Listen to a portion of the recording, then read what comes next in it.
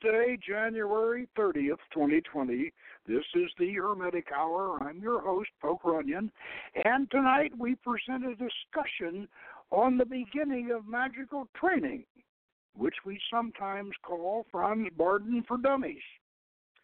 We will certainly concede our debt to Bardon and to Crowley, but we will point out our improvements in their programs and explain the psychological and physical factors involved in conjuration to visible appearance, creative visualization, trance states, scrying and channeling, and other skills and techniques the magician needs to master.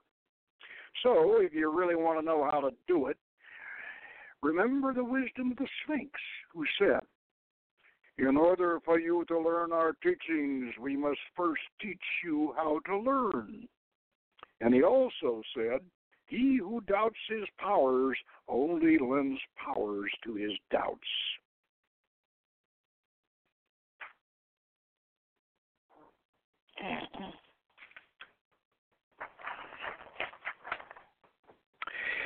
This broadcast is intended for our active online students.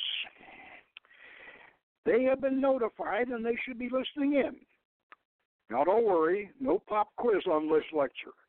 So let me begin by explaining why we sometimes refer to our program as Bardon for Dummies. Franz Bardon knew what sort of training magicians needed to visualize and audio access angels and spirits, but he did not know how to teach these skills. The reason was that he was a natural psychic and a clairvoyant. Visualization and clairaudience came easy for him. And even though he was a good hypnotist, he failed to understand how self-hypnosis was linked to the spirit channeling process. Like his contemporary, Aleister Crowley, he was a victim of spiritualism and theosophy. Both Crowley and Bardon believed that magical manifestations and communications were physical phenomena, even though both conceded that such phenomenon originated in the mind.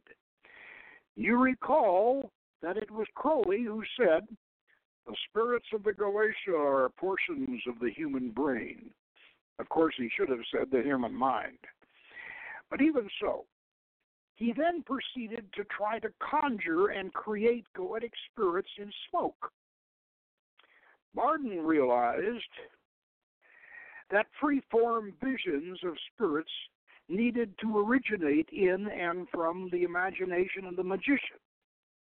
But he was not as well versed in Raja or Tantric Yoga as he should have been. Crowley was really not that concerned about spirit evocation. Sex magic superseded it as far as he was concerned.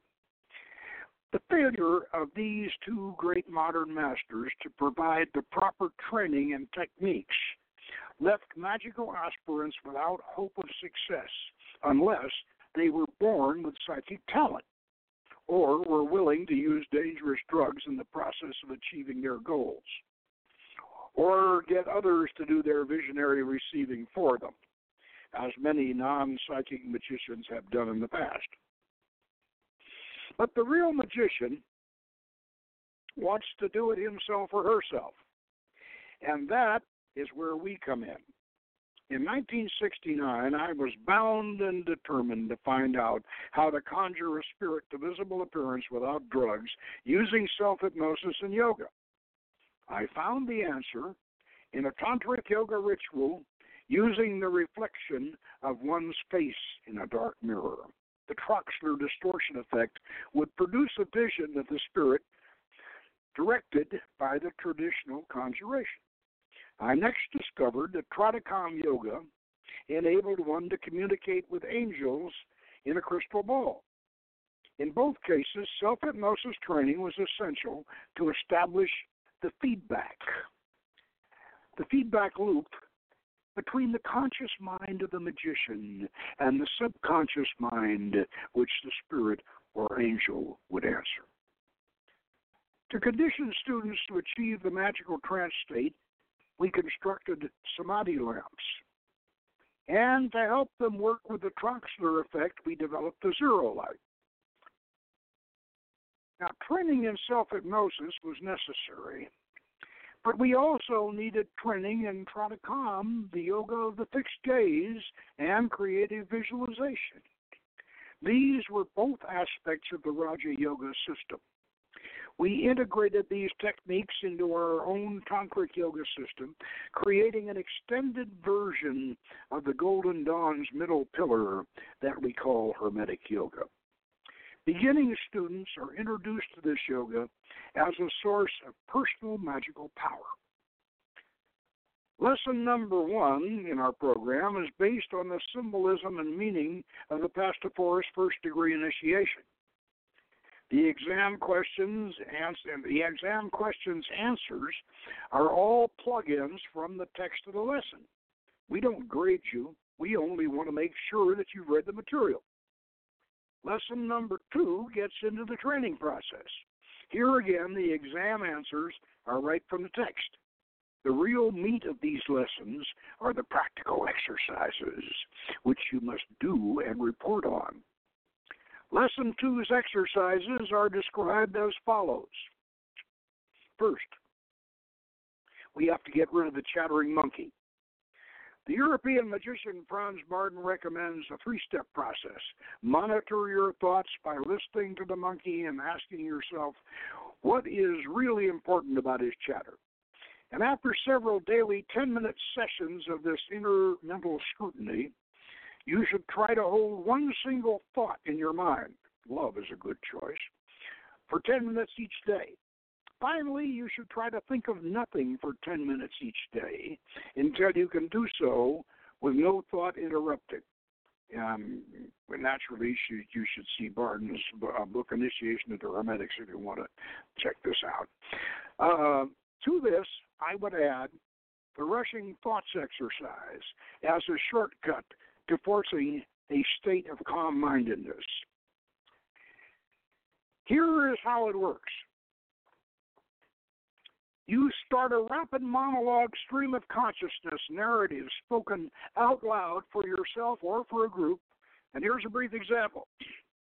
We are flying in an open bathtub over the Mississippi River, and there's a steamboat down there below us, and the smoke and sparks are choking us, and the bathtub overturns, and we fall down toward the water, and we land on alligators, who are actually being pulled by fast boats like water skiing, and now we are going up over a ski jump and on our alligator, and we fall into the water like making a belly flop in the pool. Just sink down into the quiet, calm depths.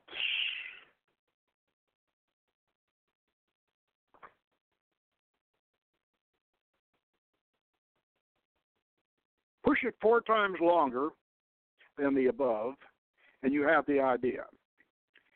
After all that rapid-fire visualizing, you don't want to think about anything for at least a full minute. A more advanced exercise for calming the mind is called the sinking pearl. To calm and focus the mind and develop the ability to shift the center of consciousness to other parts of the body. Take a comfortable asana position with your back straight. Close your eyes and focus them upward without strain. While maintaining this position and gaze, perform at least 4 cycles of simple pranayama without hand manipulations on a 4-count inhale, 4-count hold, and 4-count exhale.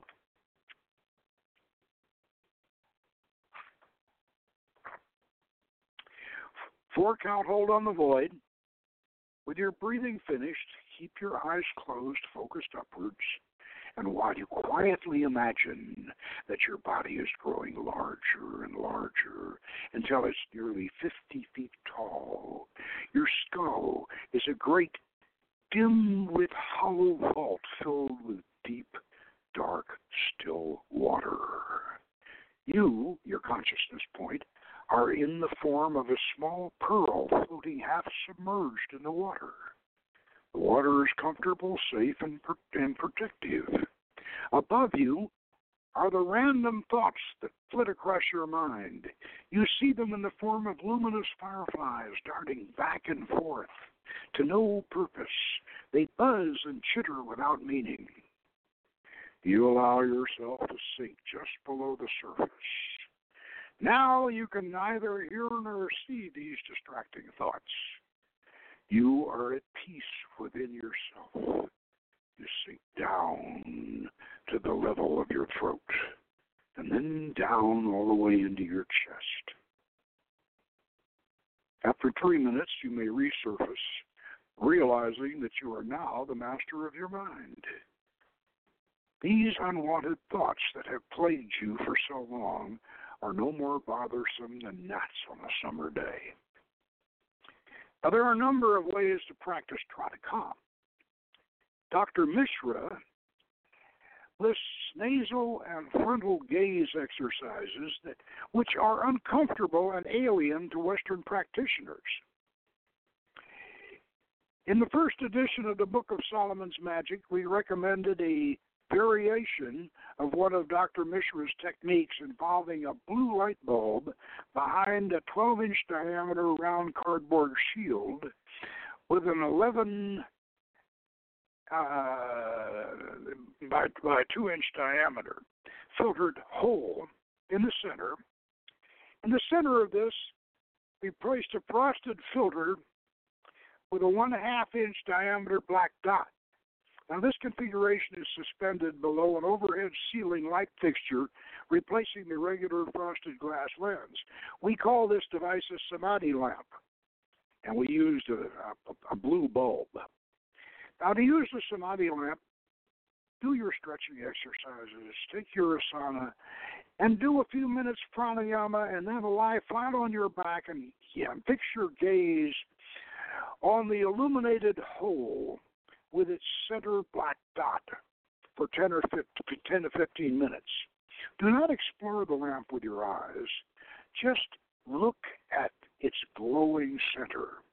Try not to think about the optical phenomenon as they occur. Try not to think about the relaxation and numbness coming over you or the hypnotic state you are drifting into. Try not to think of anything at all.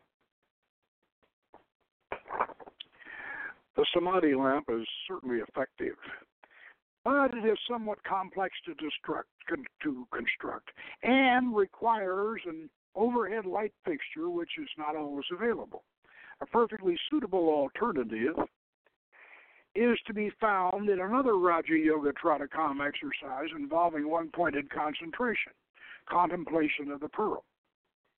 All that is required for the practice of this technique is a small 7-millimeter pea-sized artificial white pearl, a 9.5 12-inch square black cloth, a kitchen timer, try to find one that ticks quietly, and you can add yoga cushions to the list if you choose to contemplate from an asana. But the seated Chinese or Egyptian position will work just as well with this method. You might add a Buddhist rosary, a mala, if you wish to keep track of the number of mental distractions during the course of your sessions.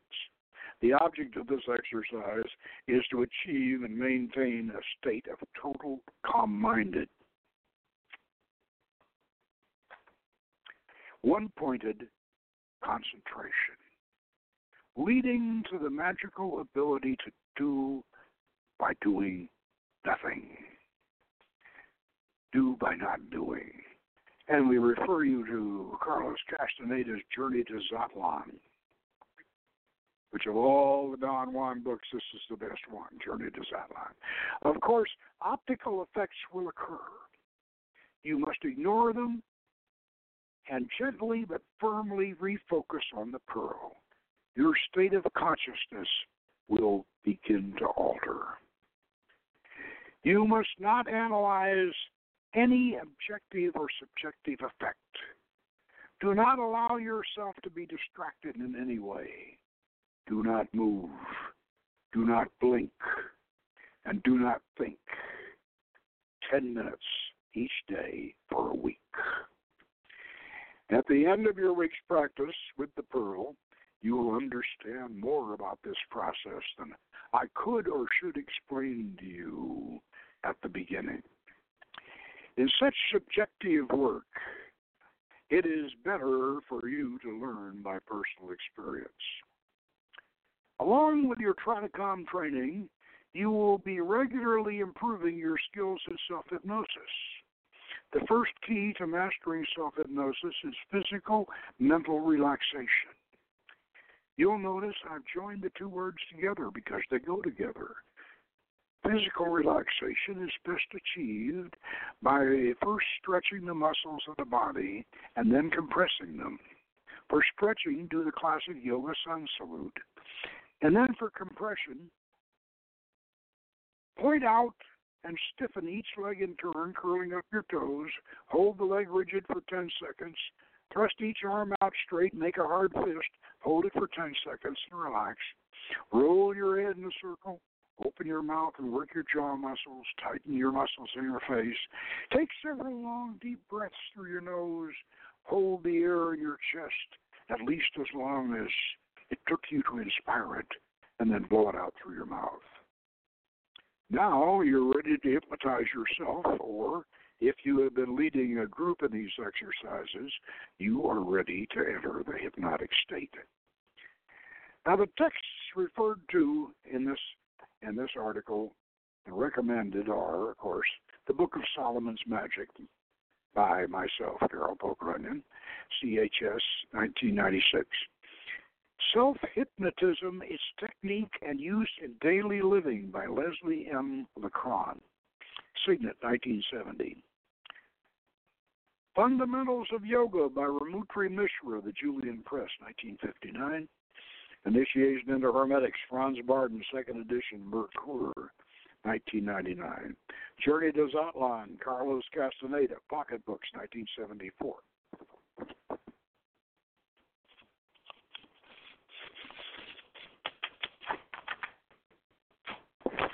Now on to Lesson 3, Creative Visualization. Here again, the exam answers are easy plug-ins, and the practical exercises are the meat of the lesson, the preparatory exercises. Before we can start actually visualizing, we have to learn to control our minds and our bodies so that we can maximize the effect. We want to be able to hold these visualizations in a magical trance state and work with them. This means that we need to master basic yoga and self-hypnosis. For these prerequisites, I suggest two classic works, Fundamentals of Yoga by Ramutri Mishra, that's Raja Yoga, and Self-Hypnotism, Its Technique and Its Use in Daily Living by Leslie M. Lecron. Both have been in print in numerous editions for 30 years. In yoga training, you need to concentrate on pranayama, breathing, and the process of Tritacom, the yoga of the fixed gaze. The latter prepares you to achieve the magician's steady, unblinking stare so necessary for future visualization work. In self-hypnosis training, you need to concentrate on establishing the out-loud dialogue between your own conscious voice and your inner subconscious ear, so that at this point you should review the mental training exercises set forth in Chapter 1. Make certain that you have mastered them before undertaking these advanced visualization exercises. You should be able to sit in an asana for 5 minutes with a completely calm mind before beginning actual visualization training. In our advanced master ritual, we require 22 repetitions of the mantra, "Through me flows a river of unlimited love," followed by 22 repetitions of the 6-6-6-6 pranayama cycle before visualization begins. The first exercises. Franz Bardon starts us off in visualization with an exercise popularly known as Kim's Game from Rudyard Kipling's novel Kim. It is a visual memory and concentration aid, which is good as far as it goes, especially for detectives, intelligence operatives, and military observers for whom it was developed. But William G. Gray, in his magical ritual methods, had a concept much more applicable to the magician. Gray starts us off with 4 basic objects: a knife, a paintbrush, a cup, and a disc, black on one side, white on the other. Besides being a simple version of the Grail Hallows and the magician's elemental tools, these objects are also creative agents and manifesting surfaces in their own right. Bardon wants us to work on visually remembering a collection of non-specific common objects as to position, size, color, etc. Well, this is a good memory training, but it misses an important aspect of the creative process. Our brains, optic sensors, processors, are programmed to filter out everything except what it considers necessary sensory input. Thus, we only perceive as much of an object as we need to in order to identify it and to use it.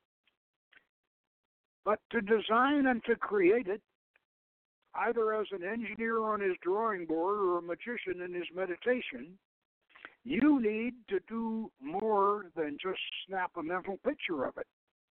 You need to know the object in every aspect. For example, we're all familiar with pencils. We use them every day. But how many of us know how many sides a pencil has? Do we know how many bands and crimps there are in the eraser sleeve?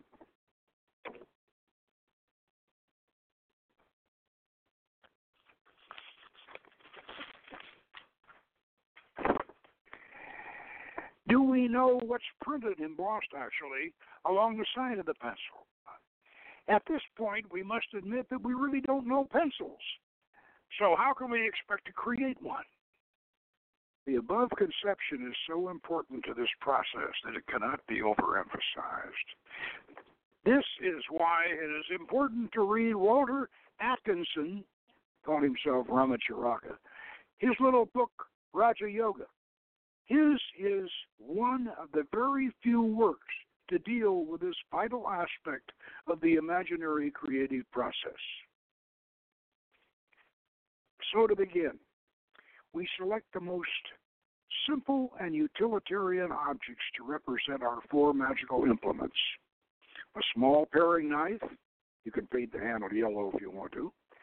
A small watercolor brush, paint the handle red if you wish.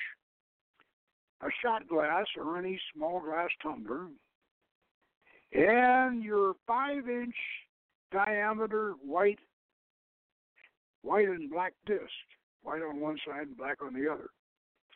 Along with these items, you will need a small practice stand, about 18 inches high, a black cloth, 3-inch square minimum, a kitchen timer, a small tape measure, a blackout mask, a blindfold, and if you are in a noisy environment, I suggest a pair of shooting muffs.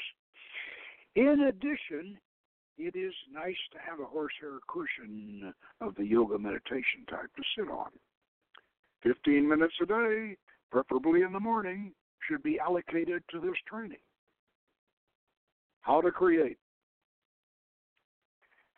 We have our preliminary homework done. We have our basic texts. And we have our equipment, so let's get down to work. I have found that the early morning before the stress of the day sets in, and while the store of psychic energy is highest, is the best time. After coffee, but before breakfast.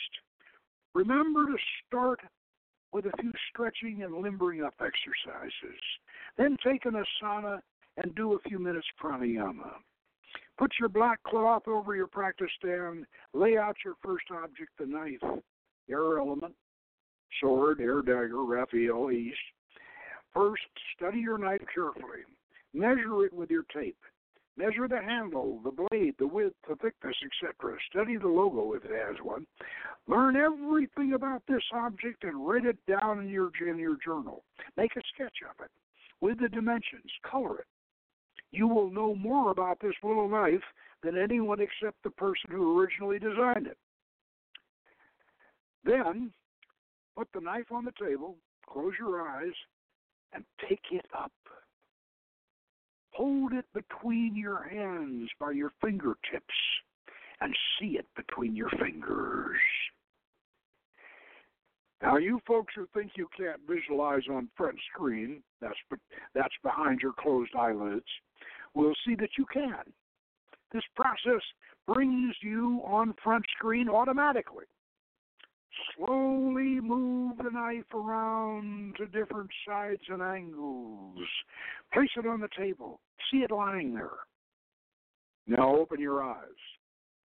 Set your timer for 5 minutes. Close your eyes again. Pick up your object and hold it until the picture is strong. Then replace it on the table and see it there. Hold this visualization for 5 minutes. Every time it starts to fade or go wonky, pick up the knife again with your eyes closed and reinforce the picture with tactile reference. You have successfully completed this exercise when you can go a full 5 minutes on the stationary object. By using this method, it is much easier to accomplish than Bardon's struggle until you see it. Magic is not easy, so take advantage of every technique that will help you along the way.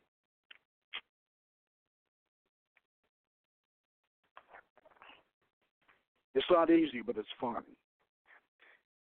Now let's do it with the eyes open. Now that we have the eyes closed, front screen, behind the closed eyelids, part of this mastered, to the extent that we can hold each of our practiced objects clearly in view for several minutes, let's start moving them around, rotating them, and changing their size. Remember that small objects at close range are seen in isometric proportions. Perspective is not a problem until we begin to create environments. In magical ritual methods, Bill Gray provided one of the cleverest ways to visualize letters in Hebrew. Of course, we prefer the older Phoenician alphabet, much simpler than Hebrew and easier to inscribe. If you want to have magical formulas floating in the air in front of you, then you're much better off using Phoenician than Hebrew. When you have reached the stage where you can fully and steadily visualize your tools, fill your cup with brightly colored paint in the color allocated for the letter. And see our magical alphabet. And the colors for the letters are off the Minutum Mundum.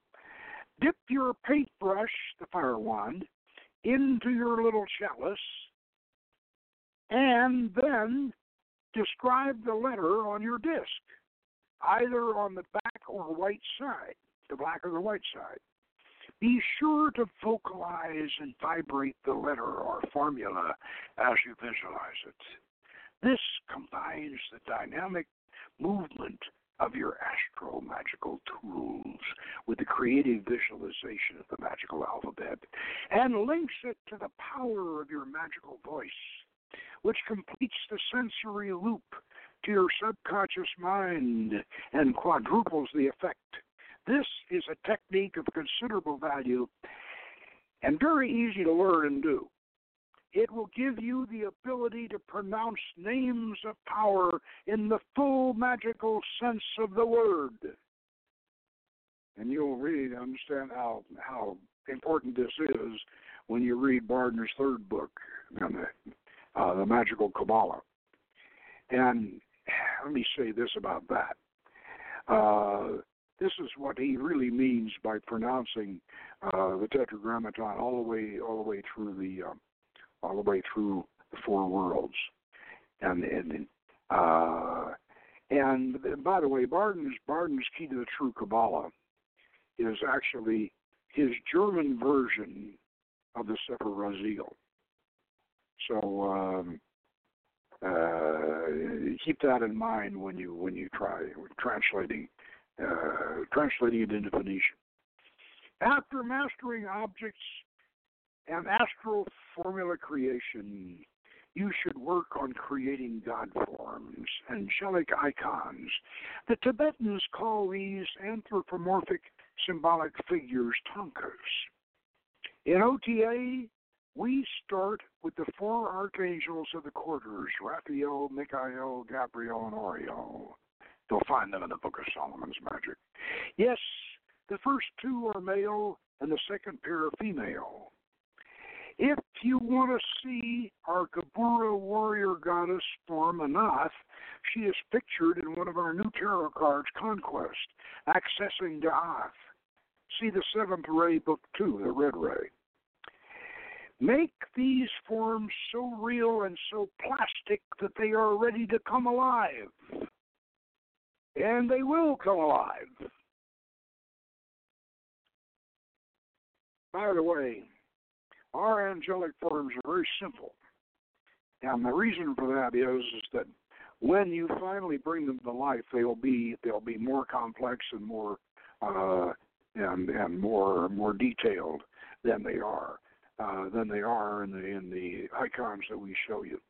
And some of our students have had a problem with that, but in this case, you're much better off with a simple form that will later, when it becomes reified, it will become more complex. What you see is what you get. And how do we learn to do all this with our eyes open? Much easier than you probably thought. First, you'll be doing this in a subdued light on a prepared surface. One magical school used a blue velvet drape for this purpose.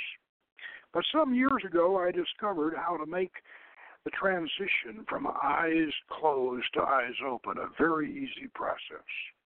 You start by simply opening your eyes behind your blindfold. It's hardly any different than with your eyes closed. Front screen. Once you've gotten this technique to working, then adjust the light as low as necessary and slowly remove the blindfold, extending your focus to the black velvet or broadcloth drape. You will quickly discover that there was no great hurdle to overcome. Now let's move on to clairaudience. It would be the depth of folly to work for months creating an angelic or mythic god form, which would finally appear in full glory and visual splendor, but be utterly silent. In the case of our Almadil,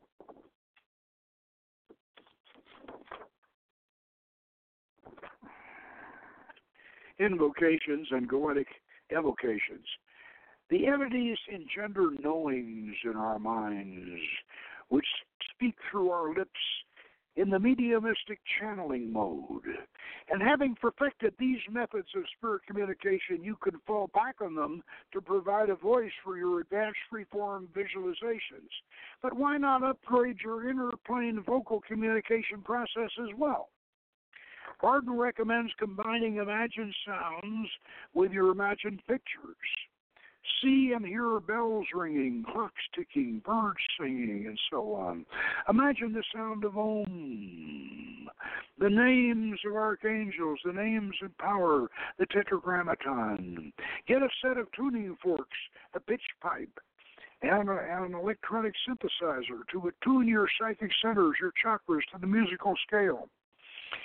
Hear those notes in audio memory, then create them. Don't forget smell, touch, and taste. Try eating your favorite meal on the astral, but be careful not to violate your diet. Astral ice cream will not make you fat, but it might erode your willpower and thus accomplish the same thing indirectly. What you see is what you get. Remember that modern psychology confirms that what magicians have known for thousands of years.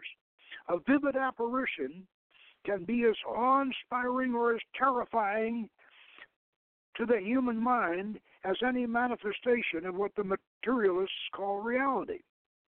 Beyond that significant fact lies the deeper and more profound truth of the creative powers inherent in such a process.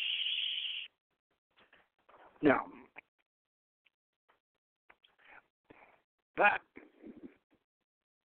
finishes the script for this evening's lesson. So let me discuss a few things off the cuff here about what we just discussed.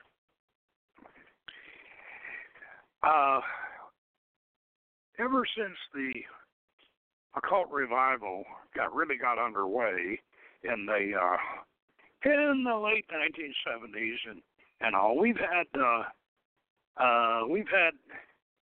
a number of people who have suggested that they could provide books or they could provide guidance in how to do all these things that I have described without actually working for them. They have tried to give the impression that you just follow the directions in the old grimoires and go out in the woods and cut your wand at the right astrological time and all, and doing it, conjure everything absolutely and follow everything in the grimoires and you will accomplish, you will achieve all this. Well, maybe you will if you are a true believer in the religion of the same magician who wrote the grimoire that you're using. And in fact, we had one of these magi, I'm not going to mention his name. You'll probably know. Some of you will probably realize who I'm talking about. One of them said that you have no business doing this unless you're raised in the Catholic Church. You have to be raised in the Catholic Church. You have to.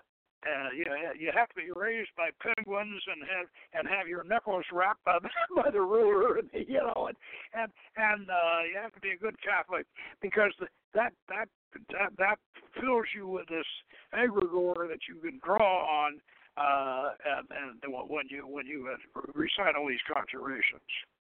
And he said, if you're not a good Catholic and you want to do this, why don't you become a good Catholic and then you can do it? And that was his his particular thing. And then he had some other ideas too, that you couldn't do this on a wooden or a concrete floor. You had to be in the dirt. You had to have your feet in the dirt in order to do it.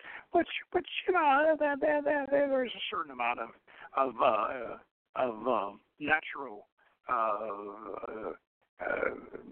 facility in that idea, but then on the other hand, most magicians drew circles on the floor, and this fellow did a whole series of books on this idea that all you had to do was believe in the Roman Catholic version of God and Mother Mary and all that, and you could accomplish all that. Then finally, after doing all this, writing all of these books, he finally started writing about his own experiences, and we come to find out that the first time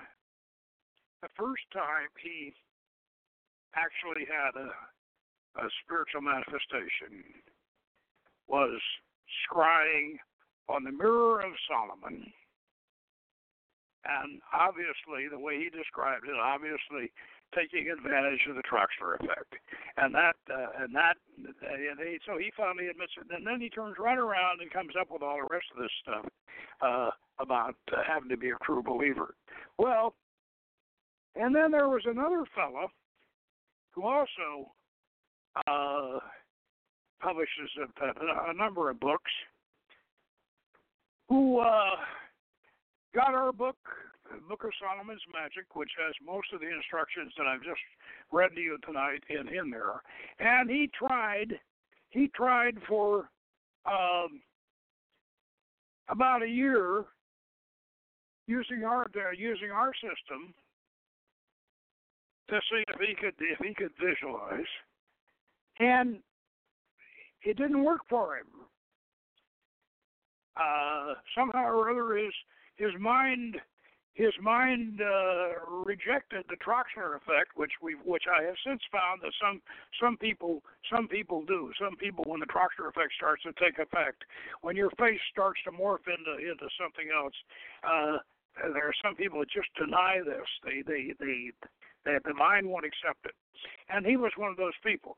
So he then proceeded to reject the whole training program, and then he proceeded to do what many magicians before these training methods were in use. Then he went back to using a psychic receiver instead of being able to envision things himself.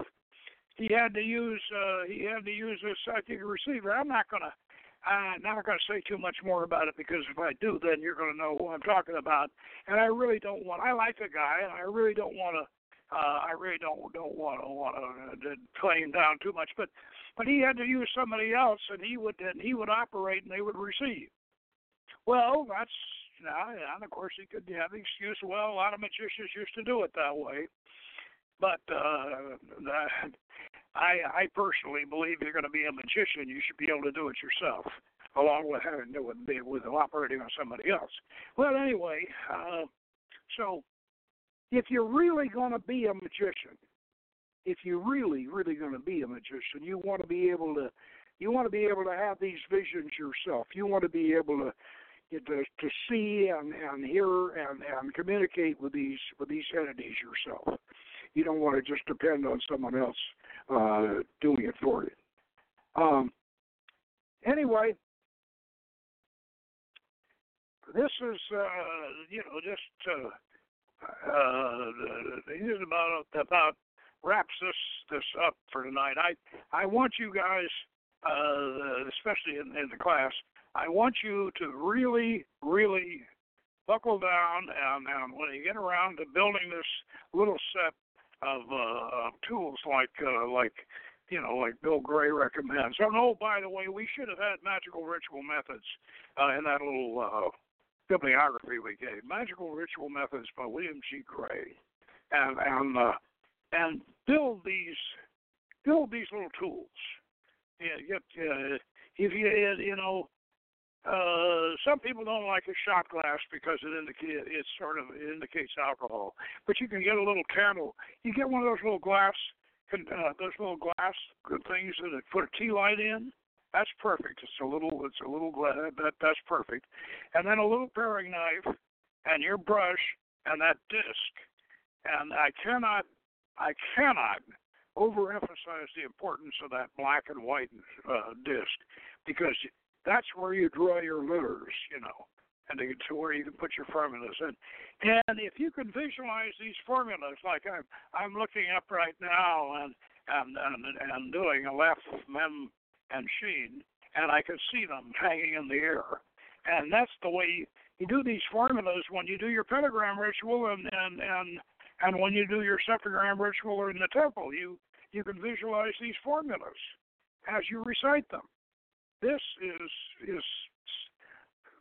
really the power of the magician and the power of these formulas.